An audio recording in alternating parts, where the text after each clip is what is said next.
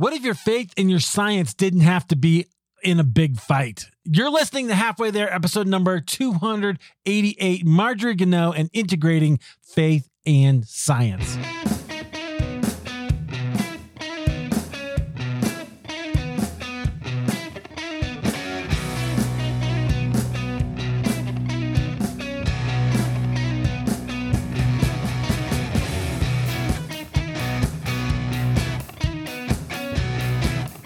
Well, hey friends, welcome back to Halfway There. This is the show where we have honest conversations with ordinary Christians about today's Christian experience. I am so excited that you're here. Thank you for downloading. I'm curious how you found the show. Are you a longtime listener? Are you just discovering it? I think either way, you're going to have a great time listening to this episode. Whatever you're doing the dishes, driving, just hanging out. That's great. Thanks for coming along. And if you do enjoy it, go ahead. Share it with a friend, post it on social, let me know, tag me. I'd love that. All right. We have a great conversation today. I can't wait to just dive straight into it. Our guest, she's a professor at Calvin University in Grand Rapids, Michigan, Marjorie Gunnoe. Marjorie, welcome to Halfway There. Thank you, Eric. Glad to be here. I'm so excited to talk with you. You have an interesting book coming out, or it'll be out soon, I think, when this comes out, called The Person in Psychology and Christianity. That sounds like a really fascinating topic. I think so. Obviously, we wouldn't have written a book about it. We'll get into all kind of where that comes from, but tell us a little more about, obviously you're way more than a professor, you're way more than a writer. Tell us a little bit more about kind of who you are and where God has you right now. I am a professor of psychology. I am a developmental psychologist. So I teach classes like lifespan development and youth faith formation, class called Children at Risk. I have 3 adult children. Let's put adult in quotes. They're in that stage where they kind of are moving into adulthood. My husband is also a professor of history. We both come from pretty conservative backgrounds, but together I would say we have grown to, ask a lot of questions to figure out who we are. And so this book that we're going to get to in a bit is really the product of me finally being able to ask some questions where I would say I try to integrate my theological beliefs with my psychological scientific knowledge rather than just, compartmentalize those things in 2 parts of my brain and don't wrestle with the difficulties. Yes. Okay. See, that's right there, even a very interesting developmental piece, right? I love the way you frame that, because the permission to ask those questions and to integrate those things, I think, is a huge part of how we become mature believers. Exactly. Yes. Oh, 100%. Okay. I can't wait. We'll get into that. I want to know some of your background and how you got there. So you're in Michigan now, but did you grow up there? Where are you from? I grew up largely in Michigan. Let's just leave it at that. I don't have the most stable childhood. I lived 11 places by the time I was 12, but most of those were in Michigan. So I was born in Michigan into a quite conservative fundamentalist family. Lots of professional ministers, missionaries, church workers on both sides. I was prayed the sinner's prayer when I was 4 to avoid fire. At 6, my grandfather was giving a vacation Bible school out of my home, and people would raise their hand to be saved and go back to my bedroom and get saved and then come out with candy. And so I realized, you're like, wait, where's the candy? Where's the candy? So you can tell this troubles me because I still remember it. But at 6, I raised my hand again to be saved and went back and was saved, delighted my grandfather and got candy. But clearly it troubles my righteous soul to know that was a bit duplicitous. Yeah. And so then at 7, often when one grows up in a pretty fundamentalist family, that will include a lot of pretty rigid gender hierarchy kinds of situations. And at 7, my mom decided that the heavy-handedness in our family was really kind of taking too much toll on her and my sister and I. So she did leave my dad, but she enrolled me in a elementary school that is associated with the Christian Reform tradition. Oh, yeah. So I pretty much grew up with one foot in a very conservative Brethren tradition and one foot in the Christian Reform theology. And this was, I guess, okay, until ninth grade, when I raised my hand in class and made a comment about the rapture. And nobody in my class had any idea what I was talking about. So the teacher had to explain. He was a wonderful, sympathetic teacher, had to explain. But at that point, the person that I would really have considered one of my close friends, made some comment about this being stupid theology. And so I think in ninth grade, I was really then pushed to say, oh, even though we're all Christians, these theological questions matter, and I'm going to have to figure out, where I come down on, many of these doctrinal issues. Yeah, fascinating. So a couple of observations. Yeah, one, sure. Obviously you already were a question asker, right? Like you were like, hey, wait, what about this, right? Yeah. Obviously I'm a question asker, but I also think I am a little bit a product of being pushed emotionally as well. So, just a year or two after that, my mother, when she returned us when she left my dad and she took us basically back to the conservative church that she had grown up in. And at that point, she began working with the youth group. But my mom was in kind of a little bit, I guess, of an ambiguous situation. She tries very hard to follow scripture. And because scripture says that if a woman leaves her husband, she should remain, separated. So she actually did that. She was legally separated, but not divorced. And this really kind of caused some, difficulty for some people in the church. She wasn't clearly under the authority of her husband, but she wasn't clearly under the authority of anybody else. She had this, her following scripture left her legally separated. And so someone complained, and she was actually asked to not work with the youth group anymore. And so apparently at that point, I said, I will never set foot in that church again. And so my mom, realizing that if she didn't want to lose me to Christianity broadly, she needed to move me to another denomination. I think it was kind of that anger that fueled it. So then we then traveled on, and I have subsequently explored many denominations. But so it's been a long journey. Yeah, very interesting. Well, I think that's kind of fascinating. I hear sometimes a story of people because. Well, I guess we can get into it, but I guess I have so many thoughts. One of them is absolutely that it's interesting that you have been through a lot of different denominations. That shapes us in its own way. Right. Also that you sort of started in this kind of pretty conservative kind of place. Yeah. Like that also shapes you. And so it sounds like you rebelled a little bit. I think, I think it's what's interesting to me, I guess, about it is that I accepted me being told you are a woman, so therefore you can't do things. But when my mother, who was quite good at, working with youth, and as the oldest child of a divorce, I'd kind of, moved into the role of protecting my mother. And so when she was being told you're not good enough to work with the youth group, it's interesting that I think maybe is what really then. So it wasn't so much rebellion for the sake of rebellion. It was anger that my mother was being told, who was, this woman who was really trying to follow scripture, that she was being told that she couldn't serve God. And I think that was pretty pivotal for me. What?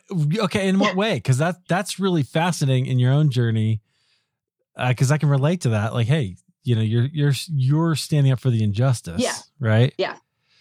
And going, hey, that can't be right for God. Yeah. Like, what's up with that? Yeah. And so, I mean, I think even now, a lot of my things I'm wrestling with are, do you try to legalistically follow scripture, or do you stand up for injustice and tolerant treatment of people, all people? And, so I think probably my wrestling with that has its roots in, my mother being excluded and being so angry about that. So from there, like, where'd that catapult you? And then where'd you end up? How'd you grow? Because you kind of gave your life to Christ as a kid, but were there moments in that, what I call learning the way of Jesus, were there moments there that were kind of influential for you? I've had, some a few clear moments that I, remember. I, of course, was in a situation where I was starting to ask questions in college, and I asked a lot of questions, but I never let myself answer them, because I knew that if I ended up deciding that I believed something different than particularly people in my father's side of the family, that this would largely mean the end of relationships there. That I would in fact not be, it would just be very tense. And so I spent a long time, as I tell my students when I talk about identity development, I spent a long time saying, I'm not really sure what I believe about this, because no one gave me permission to actually make a decision. It would have been very costly for me to do that emotionally. And so I fortunately married a wonderful man who has some seminary training. And he also comes from a pretty conservative background, but he was, at least in seminary, taught to think about the context in which, letters were written in the New Testament and these kinds of things. And one day he just looked at me and he said, you have to understand that there is some, human contextualization in scripture. He says, you act like the Bible fell out of the sky with verse and chapter, delineated, and Jesus's words in red. And I said, it didn't, right. it was, and so he really gave me permission to, in fact, now that I had a safety net, I still would have a family if I, asked some questions that were not answered quite the way they were in my family of origin. That really helped me to be a little bit braver in asking some questions. I think I also had a pretty pivotal time.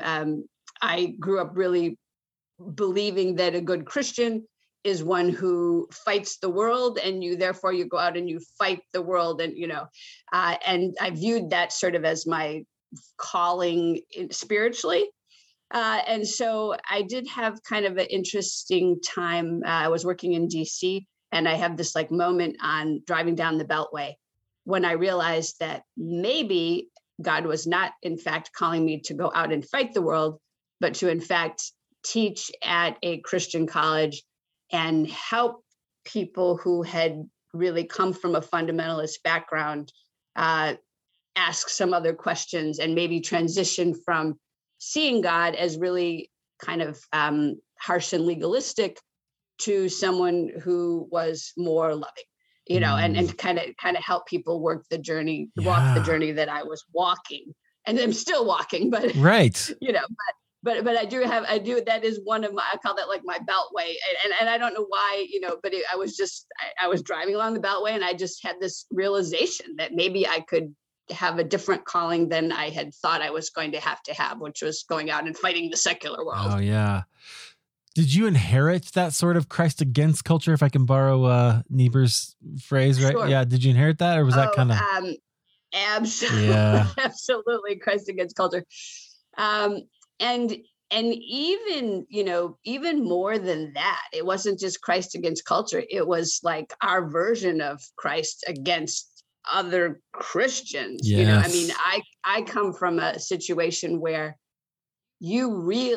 something had to be absolutely perfect and absolutely aligned with our beliefs in order for us to be involved. So, for example, I have a relative who for many years wouldn't celebrate Christmas, because Christmas is, seemingly the combination of the Christian church meeting a Roman harvest festival. And because there's some roots in the merging of these holidays, This person for years would give New Year's gifts, but couldn't celebrate Christmas because it wasn't perfect, in the way that it had some bad roots.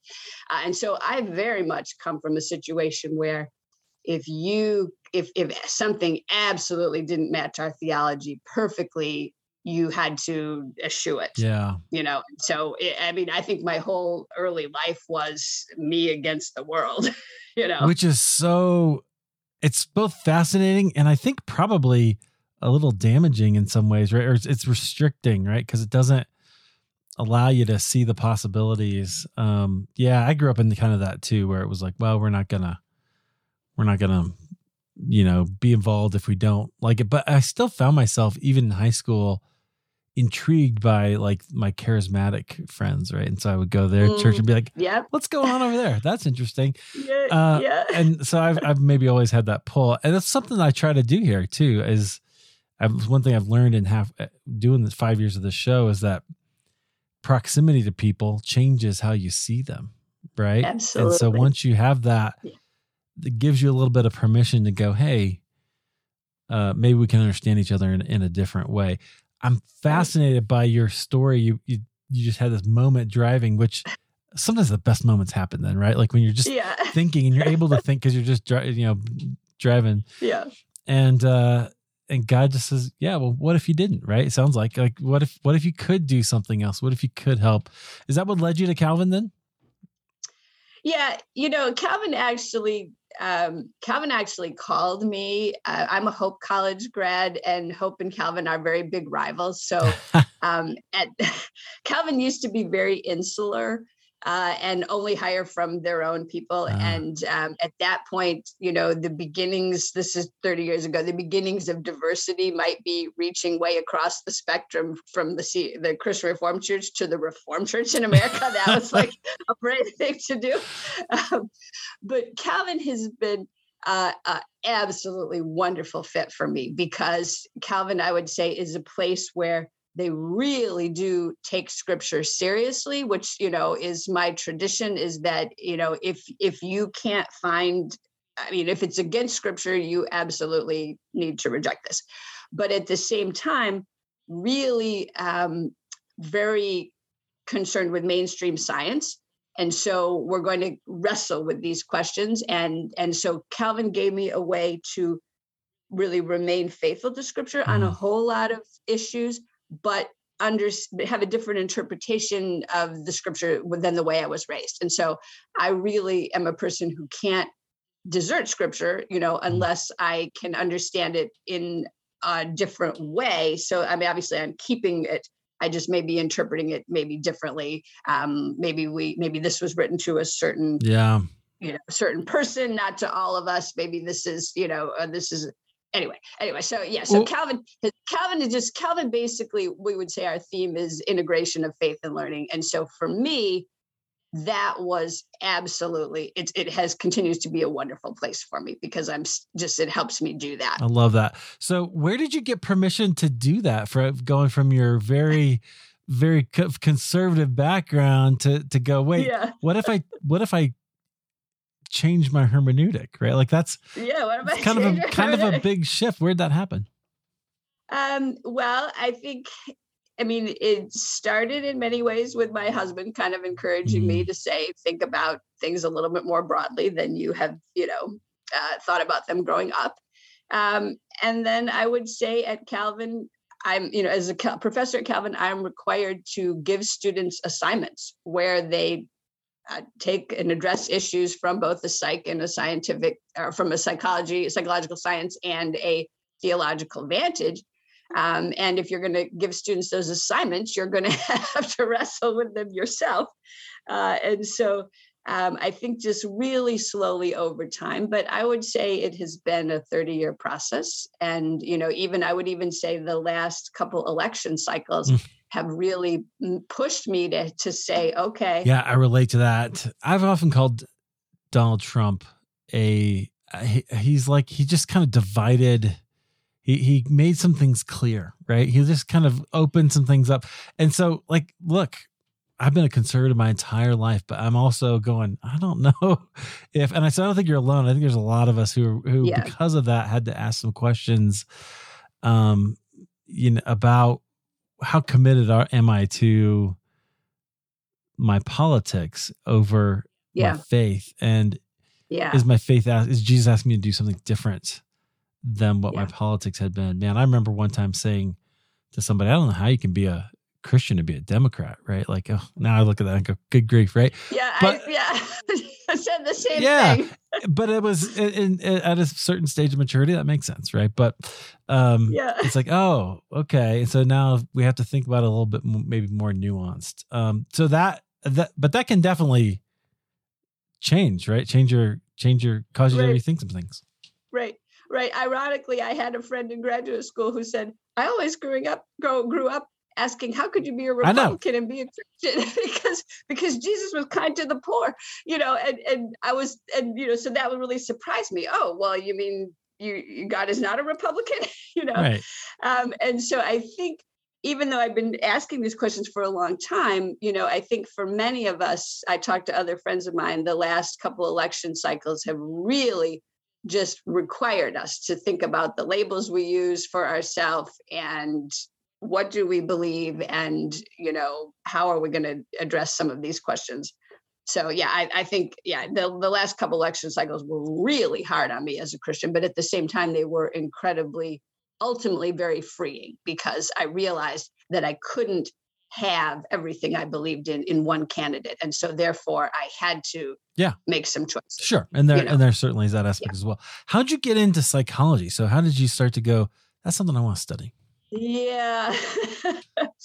I think at the time I was largely, well, I've always liked psychology, but certainly when I went to graduate school, I went to do divorce research. And I think I was just trying to figure out my own childhood myself. And so it was fairly self-seeking in that sense.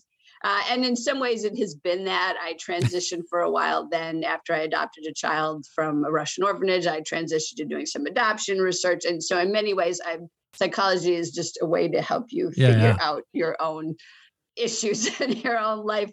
But I have always kind of gravitated towards it. I think because I have a very complicated life.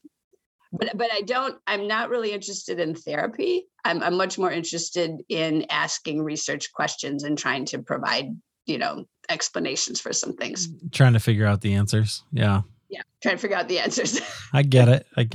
That is fascinating. Here's the thing. I think all disciplines are like that, but I think only the psych majors are honest about it. Right? I think that's probably true. Because I went, like I said, one of my questions was, how do we grow in Christ? And that took me to college, and that took me to seminary. And that's it. Like I was trying to figure out those questions that my little church didn't have answers to. Right. So I think that probably is the case. Interesting. Okay. So how did you, well, I want to ask this question, then we'll move a little bit into the book. Yeah. You had some tough times growing up. Did you have a dark night of the soul, or have you had a season that was like, maybe it was the election? You can say that, whatever you want, but was there a season where you felt like God was far away, or sometimes they call it the spiritual desert? You can call it whatever you want, but does that? Well, I don't really want to sound pathetic, but I guess in some ways, the God that I knew for most of my life has always been far away, if that's fair to say. Emotionally, God was very much a presence in particularly, and I don't mean to describe my whole childhood as bad. My mother gave me some wonderful times with the youth group she eventually got to work with, and those kinds of things.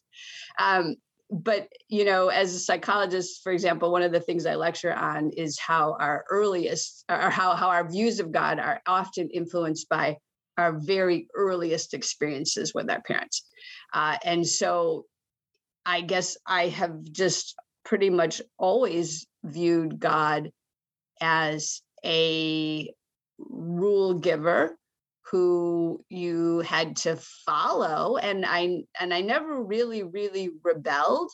I mean, I know that God loves me, but mostly God is a person who is given some rules that I need to follow, until very, very recently, where I really have been able to transition to seeing God as more loving than a rule giver. So I don't know, do you call that a desert if it's the first 40 years of your life, or do you, maybe I just came out of that to, I don't know. So it's kind of, I guess I wouldn't say I had a dark night. I really had a lot of dark times. Well, I find that really interesting. And I think that is, because for some people it is a season. It is one moment, one thing, somebody dies, they have an illness, whatever it is. Right. And sometimes it's just a different experience. And so I love hearing a different perspective on that, because it is, friends, that maybe that's your experience, right? Like maybe your experience is God was always this far away rule giver. And the invitation to you is, maybe he wants to be close, because he is both what a transcendent and immanent, right? Yep. He is both high and lifted up, and also incredibly close, which is pretty cool. Sounds like you've been working on that second part more lately. Yeah. I think for me, I just keep coming back to, instead of maybe saying, oh, here's a specific rule in scripture, I keep coming back to the two greatest commandments. You love God, and then you love your neighbor, and viewing that as being more important than all of the more discrete, specific rules. Loving one's neighbor, to me, that has, of course, then made God seem more loving, I guess, for me as well. Just embracing this God of more compassion has been, a more recent spiritual development for me. And I'm not throwing out all of scripture. I want to be very clear of that. My one of my relatives likes to say, "Oh, if you're just throwing out the scripture you don't like," and I say, no, I'm trying to prioritize. Every Christian prioritizes different emphases in scripture. And so I'm going to prioritize what Jesus says is the greatest, the two greatest commandments. So I'm using those to, as more important than some of the other ones, but I'm certainly not throwing out any of scripture. Right. Well, we're back to that hermeneutic, right? Where am I going to start? How am I going to understand what scripture is telling me? Which I think is super important. I also love the idea. I think there's something here, and you're more of the developmental person, so I'll defer to you. Maybe this can lead us into some more of your research, but there's something too, as you grow, you need less and less of the come home at 11, right? Or the kind of really specific instructions. Make sure you take care of your dishes, whatever it is, right? You need, because you can own those things. And so I think it's true spiritually as well. We need less of the do this, don't do that, and more of the, hey, this is what we're about, kind of a broader thing that actually permeates everything we do as well. Do you find that to be true? I do. I find that I need, the central orienting theme, I guess, of love. And then the trick is figuring out how you love. And sometimes you do love by providing boundaries and requiring people to stay with them. Sometimes that is the most loving thing to do. But other times, I often think also about Jesus, meeting the woman in adultery. And first, he shows her love. And then he says, go sin. Or, sorry, I should say go sin. He says, stop sinning. Sorry. Right. But interestingly, he doesn't follow her home to check up on her. At least that's not presented in scripture. I mean, the main point of the passage is that he meets her needs where she is. He reaches out to her and shows her love. And then I would like to think that if she was in circumstances that permitted her to not continuing to engage in adultery, that having had that experience, that then she, in fact, moved closer to the person that Christ wanted her to be. But it's this organizing starting point of he connects with her first. And I think that's where I'm trying to live my life now. Yes. It's always been fascinating to me as well that, that sin is really not the issue there. I mean, it's what got him there, but it's not really the issue. He's way more concerned about the social dynamics and how, the hypocrisy of like wanting to stone this woman when we're all kind of, we're not. And when none of the men were being stoned, and we presume it takes two. Somebody else was there, right? Presumably. But so, yeah, super fascinating to me. Okay. So, but the whole thing with sin, I know that you write about original sin a little bit as one of those questions in The Person in Psychology and Christianity. So I'd love to dive into that because I wrestle here a lot, because I'm kind of like you. I'm not throwing out the whole Bible. I don't want to say that sin doesn't exist or that's unimportant, but I'm not quite sure it's as important as I've been told. Right? I feel like it's overcomable, but from God's perspective, not this huge, not as big of an obstacle as it seems. Certainly important, but anyway. So I'm interested. Tell us about kind of what you wrote about that? Sure. Okay, well, this will take a little bit of unpacking. I'm going to go a little theological and scientific on you. Great. Okay. So can I give you just a little history of original sin? I would love that. That'd be awesome. I'm serious. Like, I love diving into these things. So that'd be great. One of the questions I was bumping up against as a psychologist who is also very concerned with scripture and theological tradition was the question of how we got, you might say, original sin. Okay, so if you think about the fact that we're created good in Genesis 1, evil is first presented in the form of a serpent, of something outside of us. And then somehow this thing outside of us seemingly got inside of us, is what I had, always been taught. And so as a psychologist, I began saying, well, how would that work? In Christianity, we often talk about a changed nature or a sinful nature. And in psychological science, we're going to define nature as what you get in your genes. So this then, of course, presents a little bit of a problem. The genes that we have are fixed from birth. Otherwise, the crime shows wouldn't work. It matters that your genes that you had when you were young are the same genetic code you have as you're older. Okay. So, you're kind of left with this kind of question of, okay, so someone took a bite of fruit and then their DNA changed. This doesn't make any sense at all. So how did this external evil get inside of us so that it is now part of us, right? So this kind of question drove me a bit to dig deeper into original sin. So I began looking at a lot of theologians early on. And so one theologian that I find kind of quite interesting is a guy named Irenaeus, who is kind of, you might say, 3 generations from Jesus. So Jesus had the disciple John. John had a disciple named Polycarp. Polycarp had a disciple named Irenaeus. So often people think of Irenaeus's writings as close to, what the original apostles would be thinking. Yeah. Okay. Is he considered one of the church fathers? He is, although he certainly got trumped by Augustine. So true, but he's up. He's in that category. Yeah, he would be in that category. But it's helpful for you to tell us that, because most of our listeners here probably don't know all that kind of early church history. So that's good. That early church history. So what's super interesting about Irenaeus is that Irenaeus apparently, like many of the early Christians, shortly around the time of Jesus, actually thought that God created humans with potential that could then we could use towards good or bad.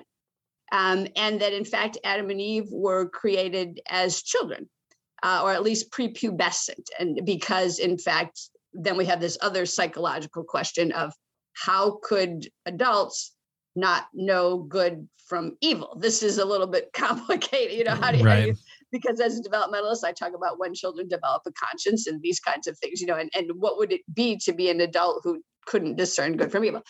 So he actually presented a little bit different view. He was one of the first people to systemize the study of sin, you might say. And he believed that we didn't really absorb something from the outside, but rather we had potential built in.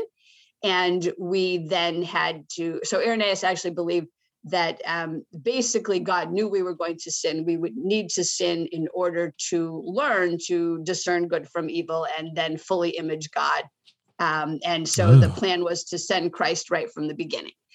So it's not, so Irenaeus' view is not so much this, I'm absorbing something from the outside. It's, I am simply directing my image of God kinds of qualities towards bad, evil kinds of things. Okay. So he was kind of pretty important. But then we have Augustine, and Augustine comes in, and Augustine basically is saying, well, we baptize for the remission of sins, and we baptize infants at that time in history, and now in many traditions, my own now. And so it must mean that infants have some sort of sin that is not an action sin because they haven't done anything yet. They have something that he then begins more formally to call original sin. Okay. But Augustine had a lot of, obviously has a very pre-scientific worldview. And he believes, for example, that sin comes through the father's sperm, not from the mother. And so this is why Jesus had no sin, because he was born of Mary, but sin does not get passed through the mother, and so he had some obviously interesting ideas. And to me, it was quite interesting that a person who really has scientific ideas that we clearly now know not to be correct, has nonetheless been so pervasive in, completely directing at least Western theology, less so Orthodox Christianity, and to some degree less Catholic than Protestants. But we then end up with people like Calvin and the Reformers really saying, okay, there's this thing that kind of genetically got inside of us and just pervades every aspect of who we are, which is just really kind of hard for me to wrap my head around scientifically. Like, how did something outside of us get inside of us? So in the book, I do sort of review some of these ideas about original. And for me, it was just super helpful to realize that Catholics and Orthodox don't see humans as evil as Protestants do, and I was like, wow, Catholics are the majority of Christians in the world. And so I don't necessarily have to, as a Christian, have to view people as negatively as John Calvin portrayed them, and Martin Luther even maybe more, so those are some kinds of questions I ask in the book. And I think, at the risk of sounding heretical, I have some problems with Augustine's portrayal. But I wasn't, I was really scared to ask those kinds of questions until recently. I was very actually excited to come across, for example, some writings by Mark Mann, who is at Point Loma, which is also like a more conservative, college. And he said, well, some of our psychological theories actually fit a little better with Irenaeus's view. And actually, his thought is that actually Irenaeus's view fits pretty well with scripture, that, we, in fact, the main transition that's discussed in Genesis chapter 3 is the human species didn't know good and evil, and now we know good and evil. It doesn't say we made a 180-degree turn from being perfect to being primarily evil. Those are things that, some New Testament, theology has sort of been used to interpret the early Genesis passages. But the only thing really said in Genesis 3 is that we developed a conscience and we became, capable of recognizing sin. Right. And apparently this meant we couldn't be in the garden anymore. There was some sort of, we add a lot of separation. Yeah. I, of all people, I'm not going to tell you that we're not sinners. We're absolutely sinners. And our relationship with God is very much strained. Right. So we're back a little bit to that developmental stuff, because I think children can only have one thing be true, right? It's either true or not. But as you get older, you can go, it is true that we're sinful, and it is true that we're loved by God. Like those two things can be true at the same time without having, and so we have to nuance that a little bit, I think, as well. Really interesting. So, at the risk of like going a whole lot of other directions, once you are going, just going too theological, but once you go, okay, if you start to adjust original sin, does that change the gospel at all? Does it change like what Christ's work does? I don't. Yeah, some people say that, but I don't think I have to be 100% evil to need salvation. I think I can be 25% evil and still need salvation. I think you certainly can have a view where people were created to be in relationship with God. As we cognitively gain the capacity to disobey and break that relationship with God, we need Christ to bring us back to God. I mean, I don't really see how that writes out Christ. Yeah. No, you're right. I love that. But that's kind of the argument that gets made sometimes that I end up hearing when I question the original sin. Yeah. Fascinating. So I want to ask some other things. Like what else is it? Because I'm really fascinated by this idea of the person. So one of the things that you'll hear throughout these episodes is I just feel like we don't, even American evangelicalism, I make that distinction. Mm-hmm. Certainly that I grew up in and have been steeped in and educated in, doesn't take the whole person, the whole human person seriously in terms of we tend to, we're either sort of pseudo-Gnostic and we don't know it, that the spiritual is good and the physical is bad. Or we just don't care about anything that's not the gospel, quote unquote, that we don't actually care about the psychology of a human being and how that integrates with our faith. So I'm interested that you wrote about that. Where, like, what did you find, or what do you think is kind of the things that we'd really benefit from knowing? Well, I think it helps that my focus is on child development. Mm-hmm. And so for me, I have to explain to students often that we're not born with an abstract idea of God. I mean, as babies, our focus is on the things that we can see in the physical world. And so the things in the physical world and the way that we're treated very much prepare us to perceive God in different ways once we then have the sophistication to have a concept of an abstract entity. Okay. And so, often I'll get student papers who will say, well, God is spiritual. And I'm like, yes, God is spiritual, but we make sense of it in terms of physical terms. Right.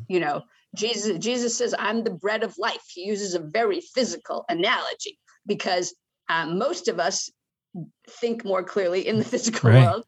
And certainly young children, only live with the physical world. And so I think that we really can't be separating the world into spiritual and physical, because developmentally for the child, the physical completely sets the foundation and orients us towards saying, okay, God is primarily loving, or God is, primarily a rule giver and frustrated with me.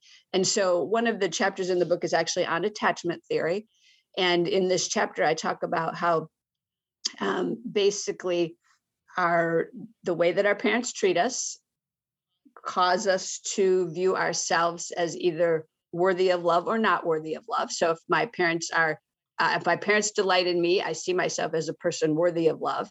And then I have a much easier time believing that God could love me than if my parents were, too coked out on drugs to get off the couch to take care of me. It's going to be you can tell me that God loves me, but it's going to be very difficult for me to feel like God loves me because my own physical parents didn't love me enough to take care of me. Right.